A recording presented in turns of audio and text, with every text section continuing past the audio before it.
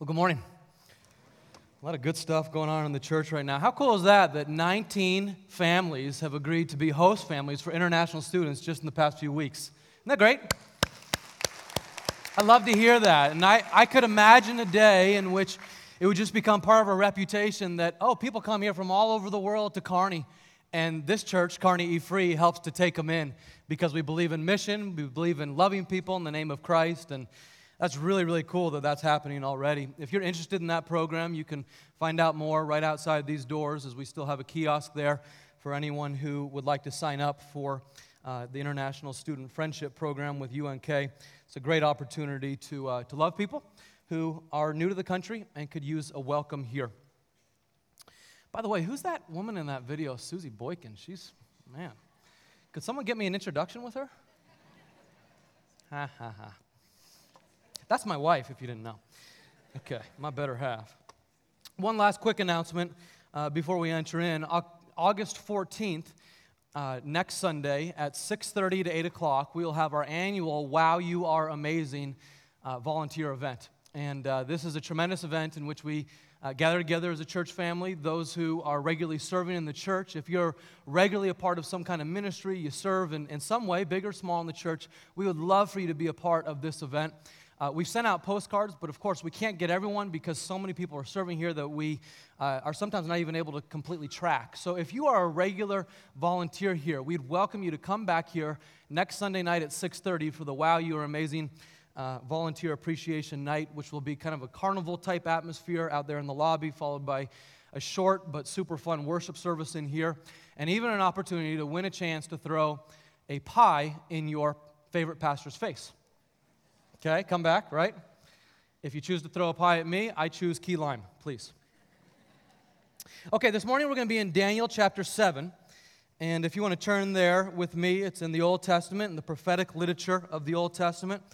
If you're in there in your traditional Bible, as I am, or in an app, whatever you use is fine. But that's where we'll be camping this morning. As I read through Daniel 7 several times over these past weeks, preparing and praying through this message, it struck me that people love end times predictions, don't they? I mean, if the Left Behind series is any indication, it sold 65 million volumes, which is all about the end times. And there's some good stuff in there, I'm sure. But people love the end times predictions. To cite another example, Y2K, right? Y2K was a huge phenomenon. Do you remember that? You went to the store and you could not find any duct tape or bottled water, could you? It was all going to be used to fix computers. Most recently, it was the Mayan calendar. And again, it's people of all stripes that are fascinated with estimating the end of the world. And I had a friend who was convinced that 2012 would be the close of history with the Mayan calendar, which made me think of this cartoon. I only had enough room to go up to 2012. Ha, that'll freak somebody out someday, which is exactly what happened. And then most recently it was the blood moons a few months ago. Remember the spat of blood moons and people trying to equate that with the apocalypse that was coming soon. And it strikes me that some of us long for the end times as well for more obvious reasons, like this one. Would anyone agree? A few laughs? Come on. All right. You Germans and Scandinavians need to laugh more. All right. People who love end times predictions love Daniel 7. Daniel 7 leads us to some end times predictions, some end times prophecies. And people who love to study the end times particularly love this chapter. And it's a unique chapter compared to others that I've preached on in this series. I, for one, am not amongst those who really loves end times predictions. I value this piece of Scripture deeply, but I guess I've just always kind of erred on the side of Jesus has given me what I know to be my role on earth, and my calling is to make Him known more. My calling is to demonstrate the beauty of God, to teach the beauty of God, and to point others to become servant leaders for the cause of Christ that help reconcile others to the cause of Christ. I know that's what I'm here for. And it's to make Him known and to help others get to know Him. And because of that, maybe I've oftentimes seen the end-time speculations as a misuse of my energy. Jesus seemed to agree when he said, "No one knows the day or the hour of the Lord's returning, not the angels in heaven, nor even the Son of Man, but only the Father in heaven knows that day." But in spite of that conviction, I must confess, in studying Daniel these past months, that I've probably missed out on some of what the Bible tells us elsewhere, that the returning of the Lord Jesus Christ is our blessed hope. It's to be our blessed hope, and we're to look forward to it because it's the day that Christ is going to come back and he's going to make all things right, and we are to wait for it with a sense of eager anticipation. So much so that the very final words of this book in Revelation are Jesus telling the Apostle John, "I am coming soon." And the Apostle John responding with the response that would be wise for us: "Come, Lord Jesus, come." And as we see our world spiraling out of control at times, I find myself saying that a bit more. "Come, Lord Jesus, come." So this morning in Daniel 7, we're going to do a little bit of a turn in this book. The first 6 chapters of this book were dedicated to more biographical material in which we see the example of Daniel for how to thrive in Babylon. The example from Daniel of what wisdom looks like for gaining credibility, of what courage and humility looks like for gaining credibility, how to become people of repentance, people who pray for our leaders, even in a godless world, a godless nation, a godless Babylon. We see all of that in the first 6 chapters of Daniel. But now here in chapter 7, Daniel begins to interpret some dreams and visions that speak to the end and speak to future prophecy, some of which was fulfilled at the time of Christ, some of which was fulfilled when the Jews got to return to their homeland, but other portions of which won't be fulfilled until Christ returns in glory. And the purpose of all of this that we will look at starting today is for our encouragement. It's for our comfort. It's for the hope and the expectation of future victory. It's not to speculate. It's not to scare or to frighten. It's for encouraging our hope. So with that said, let's enter into Daniel 7, and we'll start at verse 1. In the first year of Belshazzar, king of Babylon. Belshazzar is the son of Nebuchadnezzar. So this is the second king of Babylon that Daniel is living under now. So in the first year of Belshazzar, king of Babylon, Daniel saw a dream and visions of his head as he lay in his bed. Then he wrote down the dream and told the sum of the matter. Daniel declared, "I saw in my vision by night, and behold, the 4 winds of heaven were stirring up the great sea." It's like a portrait of a windstorm here in Nebraska, only with the sea. These 4 great winds of heaven stirring up the sea. And 4 great beasts came up out of the sea, different from one another. And here's the vision that he saw. The first was like a lion and had eagle's wings. Then as I looked, its wings were plucked off, and it was lifted up from the ground and made to stand on 2 feet like a man. And the mind of a man was given to it, and behold, another beast, a second one like a bear. It was raised up on one side. It had 3 ribs in its mouth between its teeth, and it was told, "Arise, devour much flesh." After this, I looked, and behold, another like a leopard, with 4 wings of a bird on its back, and the beast had 4 heads, and dominion was given to it. After this, I saw in the night visions, and behold, a 4th beast, terrifying and dreadful and exceedingly strong. It had great iron teeth. It devoured and broke in pieces and stamped what was left with its feet. It was different from all the beasts that were before it, and it had 10 horns. I considered the horns, and behold, there came up among them another horn, a little one, an 11th horn, before which 3 of the first horns were plucked up by the roots, and behold, in this horn were eyes like the eyes of a man, and a mouth speaking great things. That's his first vision, and he responds to this vision in verses 15 and 28.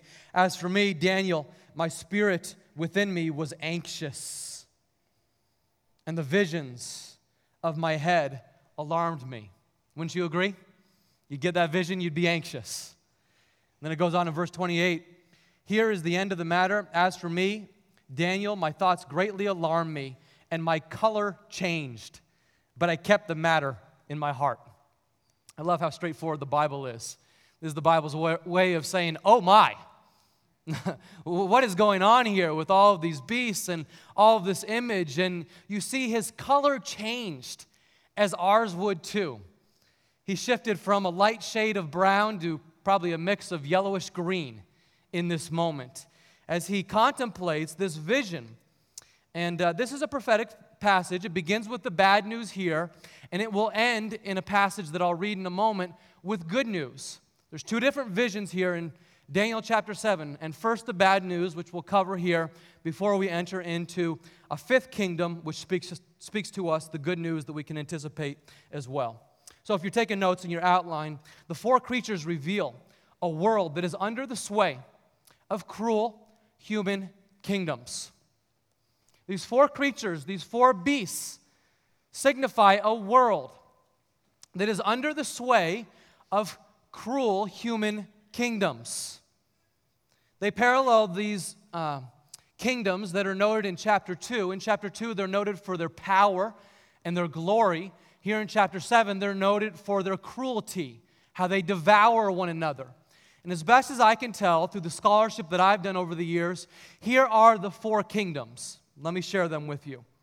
The first is the lion, and the lion is the Babylonian kingdom. And the Babylonian kingdom is the one that, of course, conquered Israel and Daniel and brought them into exile, destroyed the temple.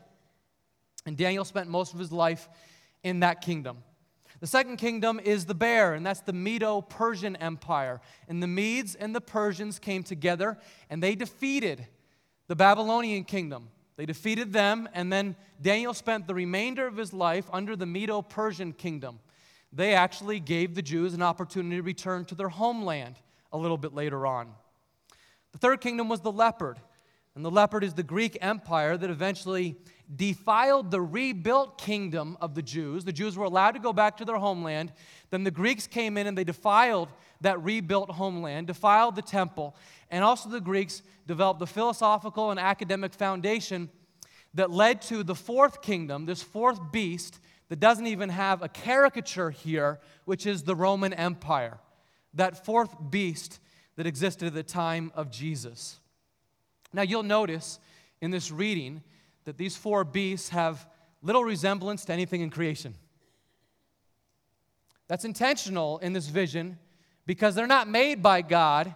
They are warring against God's creation, including His people.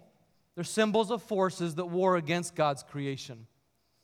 Daniel lived in the cruel ages, again, of the Babylonian kingdom and the Medo-Persian empires. And as is true today, some kingdoms are less cruel than other kingdoms. And it's significant to know that the Medo-Persian kingdom under King Cyrus eventually, about 10-15 years from now, allowed the Jews to go back to their homeland of Israel and rebuild their temple there and reconstitute their people. They were still very wicked in so many ways, and the Jews were still second-class citizens within the Medo-Persian kingdom, but they were much less cruel than the Babylonians. And that's significant for us to remember because sometimes we have this idea that the entire world is just plummeting down like a rock on a hillside to its eventual destruction, and it can never be changed. It's just getting worse and worse, and it will be destroyed, and it can never be changed. But the truth is, history has changed. And things have at times gotten better. And so also we get to work and pray for the betterment of our culture. That's part of the lesson from the Medo-Persian kingdom that we get. But the beasts here represent four evil kingdoms. They represent not just an individual sinner, they don't represent just the kings of those kingdoms, but they represent the whole of an organized group of people that are working together frequently for evil. So maybe this analogy helps. It's summer wedding season, And I frequently hear from young engaged couples who come to me, and I ask them, why do you want to get married? And they say, well, I have this problem and that problem, but this person will complete me and I won't have this problem anymore. All of the married couples just gave a big sigh and maybe a chuckle. They know better. There's this false rose-petaled sense that we get from Hollywood that this person will complete me. When in reality, all you're doing is bringing two sinners together, which doubles your sinful patterns. And this is the reality that people together, just two people together, have greater capacity for more ugly. They also have greater capacity for more beauty when they are redeemed together. But it's a good reminder to us that people coming together actually have more capacity for doing wrong. And you multiply that. I'm sorry to spoil anyone's summer wedding season with that analogy. I didn't mean to, but you get the picture that people come together and actually they have greater capacity for doing ugly things. And you multiply that by millions, and that's a portrait that we get of these kingdoms coming together, millions of people coming together, devoted to a singular, terrible cause, which we've seen over and over again in history, which has produced things like slavery and racism and fascism and communism, and on it could go. And that's the portrait of the beast that Daniel is trying to portray for us here. Individuals like you and me by ourselves can be harmful, can we not? We all have that in us. But collectively, people devoted to an evil cause have greater capacity for doing terrible things. So Daniel's dream is depicting this world under the sway of evil human kingdoms. And scholars believe the worst of these kingdoms is the fourth beast, which represents the Roman Empire of Jesus' day, which Daniel did not experience himself, but he gets this description of the coming Roman Empire. Verse 7 and 8. It was different from all the beasts that were before it, and it had 10 horns. And I considered the horns, and behold, there came up from among them another horn, a little one, before which 3 of the first horns were plucked up by the roots. And behold, in this horn were eyes like the eyes of a man, and a mouth speaking great things. Now, there's been no end of speculation as to what those 10 horns are and what that 11th horn is. And again, I don't know that we can say all of this with dogmatic certainty, what they all are.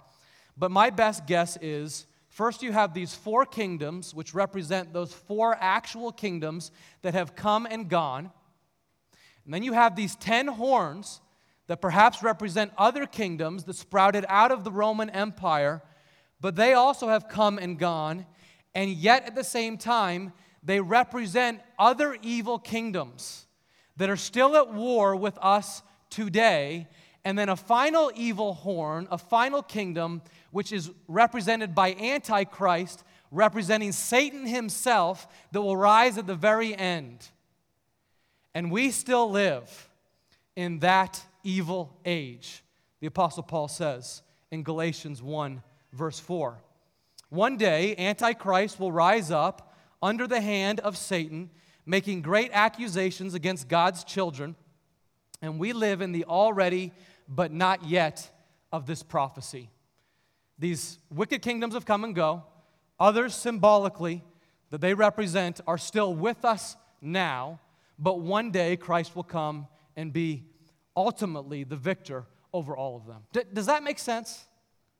Does that make sense what's going on in that passage? Or did I make it as clear as mud?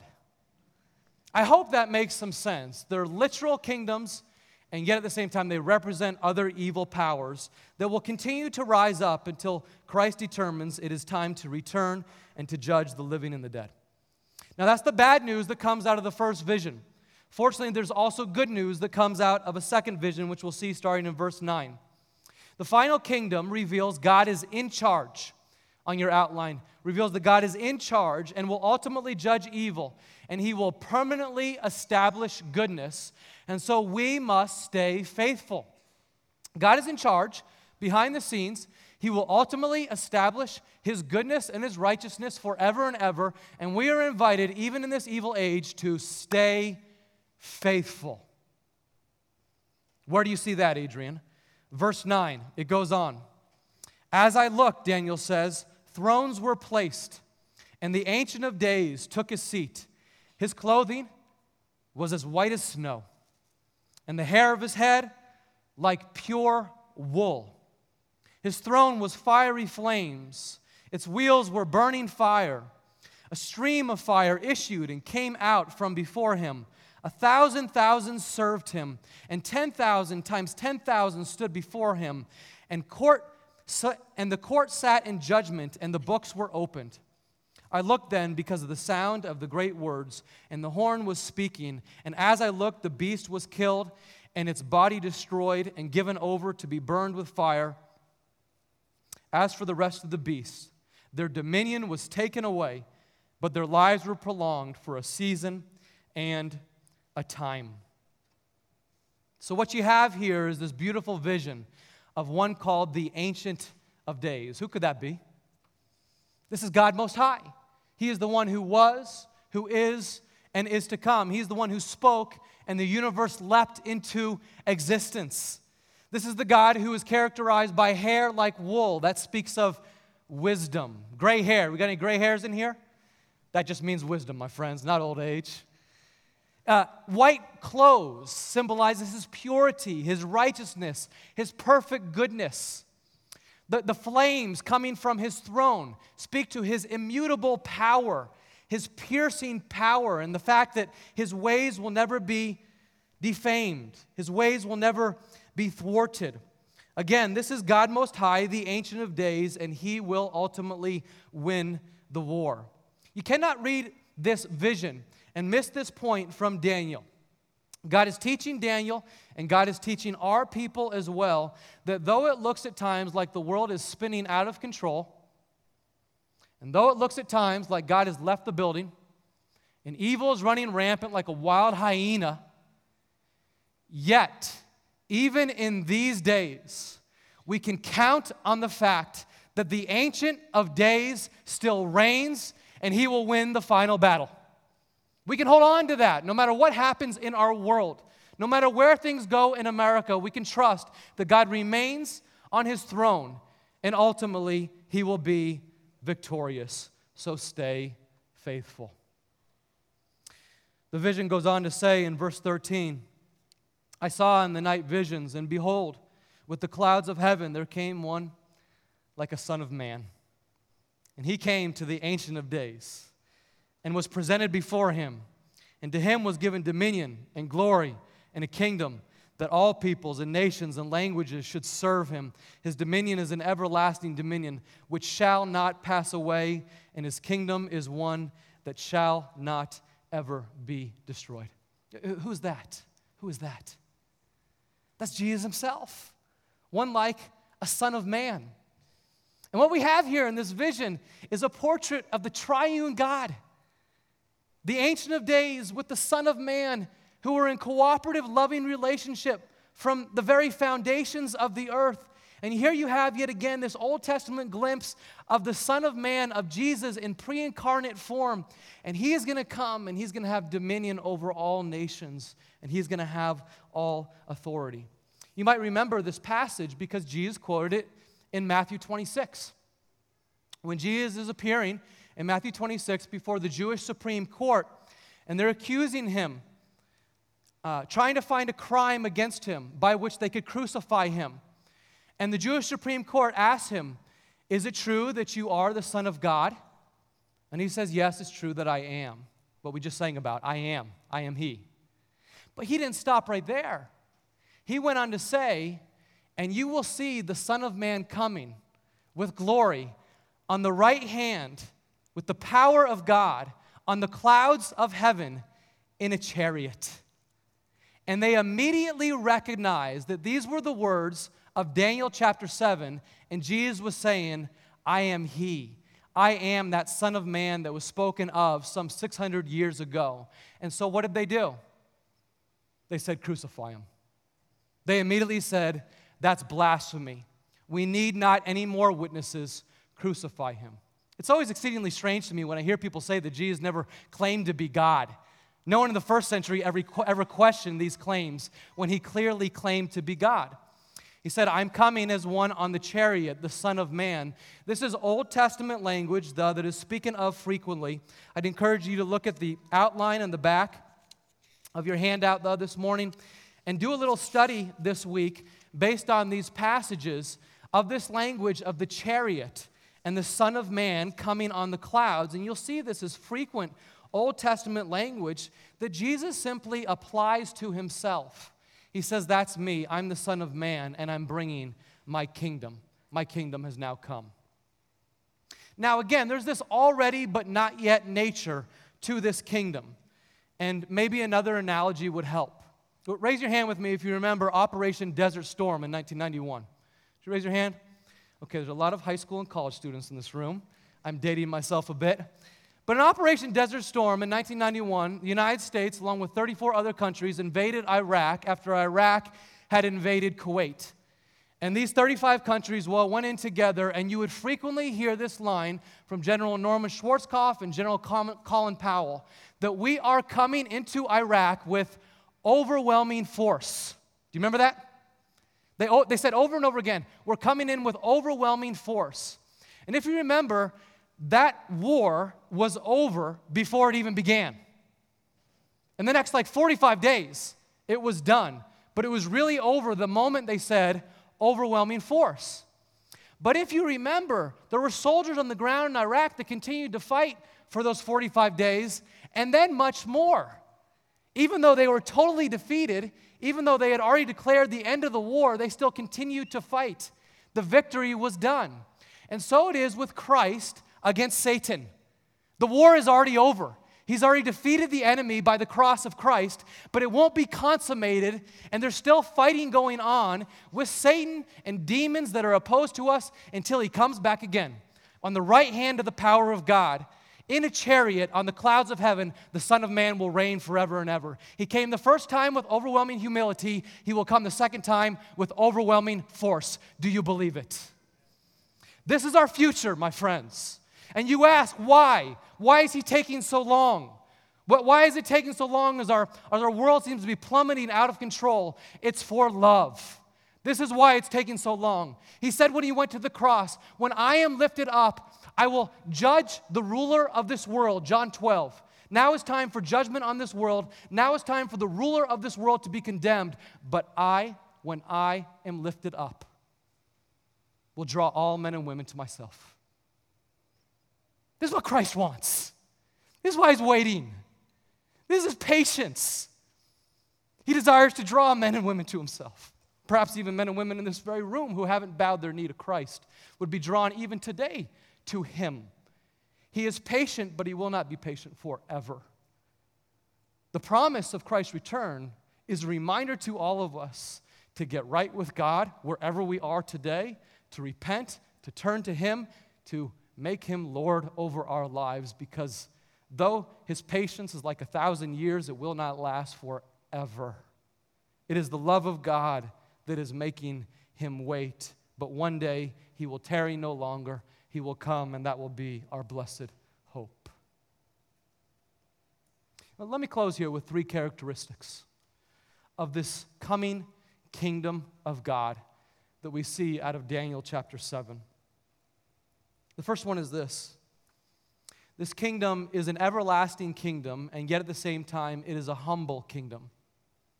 If you look at verse 27, it says, and the kingdom and the dominion and the greatness of the kingdoms under the whole heaven shall be given to the people of the saints of the Most High. His kingdom shall be an everlasting kingdom, and all dominions shall serve and obey him forever. And it's really important to see this contrast. The kingdoms of this world are temporary, and they are known for lust for power and arrogance and greed. Are they not? They're known for lust for power and arrogance and greed. But the kingdom of God will be eternal, and it is known for generosity and humility and love. But where do I see that? I see it again in verse 27. The whole heaven shall be given to the people of the saints of the Most High. It's really incredible when you think about it. God Most High, the triune God, is going to choose to give some of the reign for his eternal kingdom over to ordinary tiddlywinks like us. He is. He's going to give us an opportunity to reign with him. He's going to give part of his great eternal reign over to ordinary people like us because in his humility, this is the way he does it. You're not going to be a minion in Nebuchadnezzar's kingdom. You're going to reign with Jesus Christ in glory. You're not going to be a slave in Rome's kingdom. You're going to have responsibility in Christ's kingdom forever. You're not going to be a little servant in the Persian kingdom. You are going to rule for all eternity with Christ at the right hand of God, worshiping him. It will not be boring. I can promise you that. That's what we can anticipate, being in a kingdom that is forever, everlasting, and yet humble. He gives part of it to us. Secondly, this kingdom will begin with suffering, but it will end in glory. Verse 25, the enemy will come, and he shall speak words against the Most High, and he shall wear out the saints of the Most High. Anyone else feel worn out in here? I do. Sometimes I just feel so worn out by this world. And sometimes I feel accused and condemned, especially on Sunday afternoon. Not because of you. You're very kind. But there is an enemy who loves to accuse and condemn. And you feel that as well. We live in a world in which there is an enemy that is rampant, and he seeks to wear out the saints of the Most High God. And when he comes, you have to resist him. We're going to talk more about that next week and the wonderful power, the wonderful weapons God gives us to resist spiritual enemy of our souls. We have to recognize that we live in this time in which we will endure great suffering. And ironically, that actually helps us to thrive in Babylon, to know that we will suffer for doing what is good, to know it on the front end, to know that it's coming to God's people. Helps us to thrive in Babylon because we know we're going to need Christ each and every day to get through it, and we will. This kingdom will begin with suffering. There will be a time of suffering, but it will end in Christ's glory when he comes at the end, and he will make all things right. I love the fact that Daniel is at the very end of his life here, and he's been in Babylon now for probably 50-some years. And he's peering over the end of his life, and he's also looking over the end of this reign in which the Babylonians and the Medo-Persians are starting to get weaker, and it looks like perhaps Israel will be able to return to their homeland. And Daniel doesn't get to go, but his people are going to get to go home. And it's been 50, 55 years. And so if you can imagine the people of Israel here in Babylon for all of this time, many of them have completely forgotten their native language of Hebrew. Many of them have never seen a scroll from the temple. Many of them have lost all of their cultural heritage, and many of them have never even been to Jerusalem. And so in the midst of that, you would be tempted to settle down and make your citizenship in Babylon. And what Daniel tells his people here through this vision is, your citizenship is not there. Christ is going to bring something greater. And I think there's a foreshadowing of sorts in Israel's return from exile to their promised land. It's a foreshadowing of Christ's return for us to our promised land. That they were not made to settle in Babylon. And guess what, friends? We're actually not made to settle here. We can make this the best we possibly can, and we should. But this is not our citizenship. Destiny awaits us in a far better place than this. Maybe at this moment, Daniel reminded his people of the promise from Jeremiah some 60 years ago now, that after 70 years, God said, I know the plans I have for you. I have plans for your future. I have plans for a hope for you, plans to make you prosper and not to harm you. I have plans to give you a hope and a future. And that was a specific promise for Israel. And it spoke to their future destiny back in their homeland of Jerusalem. But I think there's a principle there that is a future promise for us as well, that this is not our end. We have a future destiny that is far better than this. He has plans, He has a hope, He has a future for us. And so we are good to remind ourselves on a regular basis, as I was reminded this past week, it is our blessed hope that Jesus Christ will return. As He came the first time with overwhelming humility, so He will come the second time with overwhelming force. And so the proper response from us is come. Come, Lord Jesus. Come quickly. Let's pray. Lord Jesus, we thank You that You will come. As You return to earth in glory, You will come to earth just the way You left the first time, on the clouds, in glory, in a chariot, to make all things right. And this is part of our blessed hope, because we know when You do come, You will wipe away every tear from our eyes.